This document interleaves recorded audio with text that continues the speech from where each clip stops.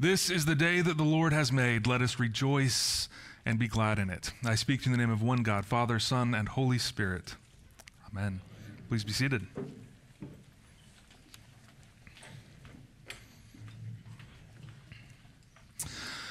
Peace be with you. The first words of Jesus to the gathered disciples are ones of peace, ones of welcome. It's a very warm hello. How the disciples must have felt. Having listened to the words of Mary Magdalene and all that she had seen and experienced at the empty tomb, they surely must have still been in disbelief. The story does not tell us what this group actually thought, but it does tell us that they were locked away in fear. They were holed up in a house behind closed doors. And it seems that they were more afraid of the living, afraid that someone would try and find them for having followed this man Jesus that had just been buried. So the first part of our gospel today is about Jesus meeting the disciples in this dark and fearful place. And it tells us something important. God is intrusive. God will find a way through every locked door, every place of fear, every place of disbelief. We often tell ourselves not to fear, or to be courageous, or to be confident in God's plan. But I think we have to remember that it's not what we do or what we tell ourselves. Instead, it's letting God meet each one of us, allowing ourselves to encounter God in these places of fear, allowing our faith to override that doubt. That is what makes the difference. In this encounter with Jesus, it causes the disciples to rejoice. Whatever fear or doubt they had was washed away when they saw his hands and his side. What happens because of that is that Christ greets them again, now fully in belief, with words of peace and a call. Jesus doesn't start off with a story. There's no parable here. He doesn't say, "Hey guys, it's been a few days." He just says peace. Peace be with you. It's an immediate call to go out, though. This being sent, Jesus sends the disciples out to continue the work and mission that was started. And it's a call that has not ended even today. It's the call of every church. It's the call of every one of us and everyone around us. And more importantly, the presence of Jesus is also what is passed down generation to generation. From the risen Lord with the disciples down through every single baptism, the presence of Jesus is very much with each of us. But it did not seem so at first for Thomas. Thomas was not with this group of disciples. He wasn't there when Jesus breathed the Holy Spirit on them. He wasn't there to see the wounds in his hands and his sides. So Thomas still doubts. And I often think that Thomas gets a bad rap for this. I've never liked calling him Doubting Thomas. Instead, I want to call him Honest Thomas. Honest about what he can't wrap his mind around. He's honest about what he thinks will convince him. And that's not to say that doubt is a good thing, but it is a natural thing. We all have doubts. We all have moments that we don't know or understand what is actually happening. We often doubt some part of our faith. Maybe it's something small, or maybe it's a really important doctrine that we don't fully understand. But I think what's important is that we recognize that doubt. Say to yourself, say to God that you're unsure.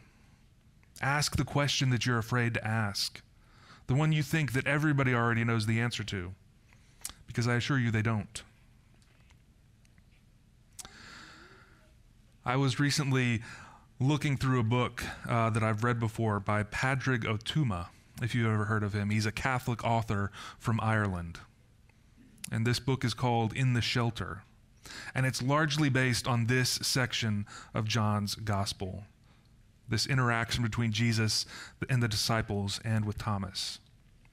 And in one section, he is recalling having taught young children at a religious center in Belfast. What he did was he asked the youth there to imagine, to really actually imagine if Jesus was right there with him or with them. Imagine that Jesus was with them during their week. Imagine that Jesus was walking with them, actually talking with them. What would Jesus say? What would he talk about? And he writes about a young boy in this chapter and his imagined interaction with Jesus. And he says, when we were talking about meeting Jesus and engaging with him, he said, when I met Jesus, that's the young child, when I met Jesus, he knew my name. And I was thinking about this as we walked along. When you told us that we could say anything we wanted to him, I said, how do I know you are who you say you are? And so the author asks this child again whether Jesus had responded. And the boy said, yes. He looked at me and told me the story of my life. When asked about how that felt, the boy said, nice. It was fine. But I love this story because it's this interaction. Jesus doesn't give the story of his own life, but the story of the other person's. He knows the doubts. He knows how to break through them. And he does that with each of you, with each of us. He knows all of our doubts. And he's willing to break through all of them. Thomas essentially asks the same thing. How do I know you are who you say you are? We forget that Thomas is not an unfaithful person. Thomas is actually extremely devoted. And he desperately wants to believe everything that Mary Magdalene and the other disciples are saying. Remember that earlier in John's Gospel, it is Thomas who says, let us also go, that we may die with him. Even this, the most ardent supporter and believer, is often confronted with something that they can't imagine. We do the same thing every Sunday. We believe in the unbelievable. We believe in something that's so amazing. And maybe Easter reminds us that the joy of Christ's resurrection doesn't completely erase fear or doubt in us. But as with the disciples, the resurrection does confront that doubt. William Temple, who was once Archbishop of Canterbury, wrote about Thomas's meeting with Jesus, and he said that this moment was a release of faith which was ready, if it could find an occasion, to burst its inhibitions. Our belief moves us constantly from doubt, and I think that's the important thing, that we don't stay in one place. We don't hold on to beliefs that keep us from God. Our faith constantly helps us grow. And that's something that we should be open to, because God is ready for our faith to burst out. One time, years and years ago, I had a very vivid and very real dream. I had walked into some room somewhere, and I put down these really heavy bags, and I started to look around. And it felt so inviting. Everything was ready, everything was prepared, the window was open, the bed was made, and I had this feeling of wonder. Now, in my mind, that could have been my mind just telling me I needed to take a vacation. But I think that it was more than that. because I turned around and I saw a man that I could only think was Jesus. I couldn't think it was anybody else. And he said to me, "You're here. Let's go." And we walked out, and then I woke up.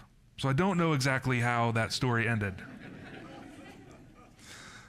If only I had slept more, I would be able to tell you what happened next. But maybe this was Jesus telling me about my life. Maybe it was waking up to the reality of God's presence with me. For me, this was an encounter with Jesus, and it was one that cleared away any feeling of doubt, and it left me completely amazed. So what would seeing Jesus look like to you? What would you talk about? Maybe you can try that out this week. Tell Jesus what you doubt. Tell Jesus what you fear. And be open to the encounter that inevitably follows. Because no matter what your question is, no matter what your doubt is, Jesus welcomes us all with the same words. Peace be with you. Amen.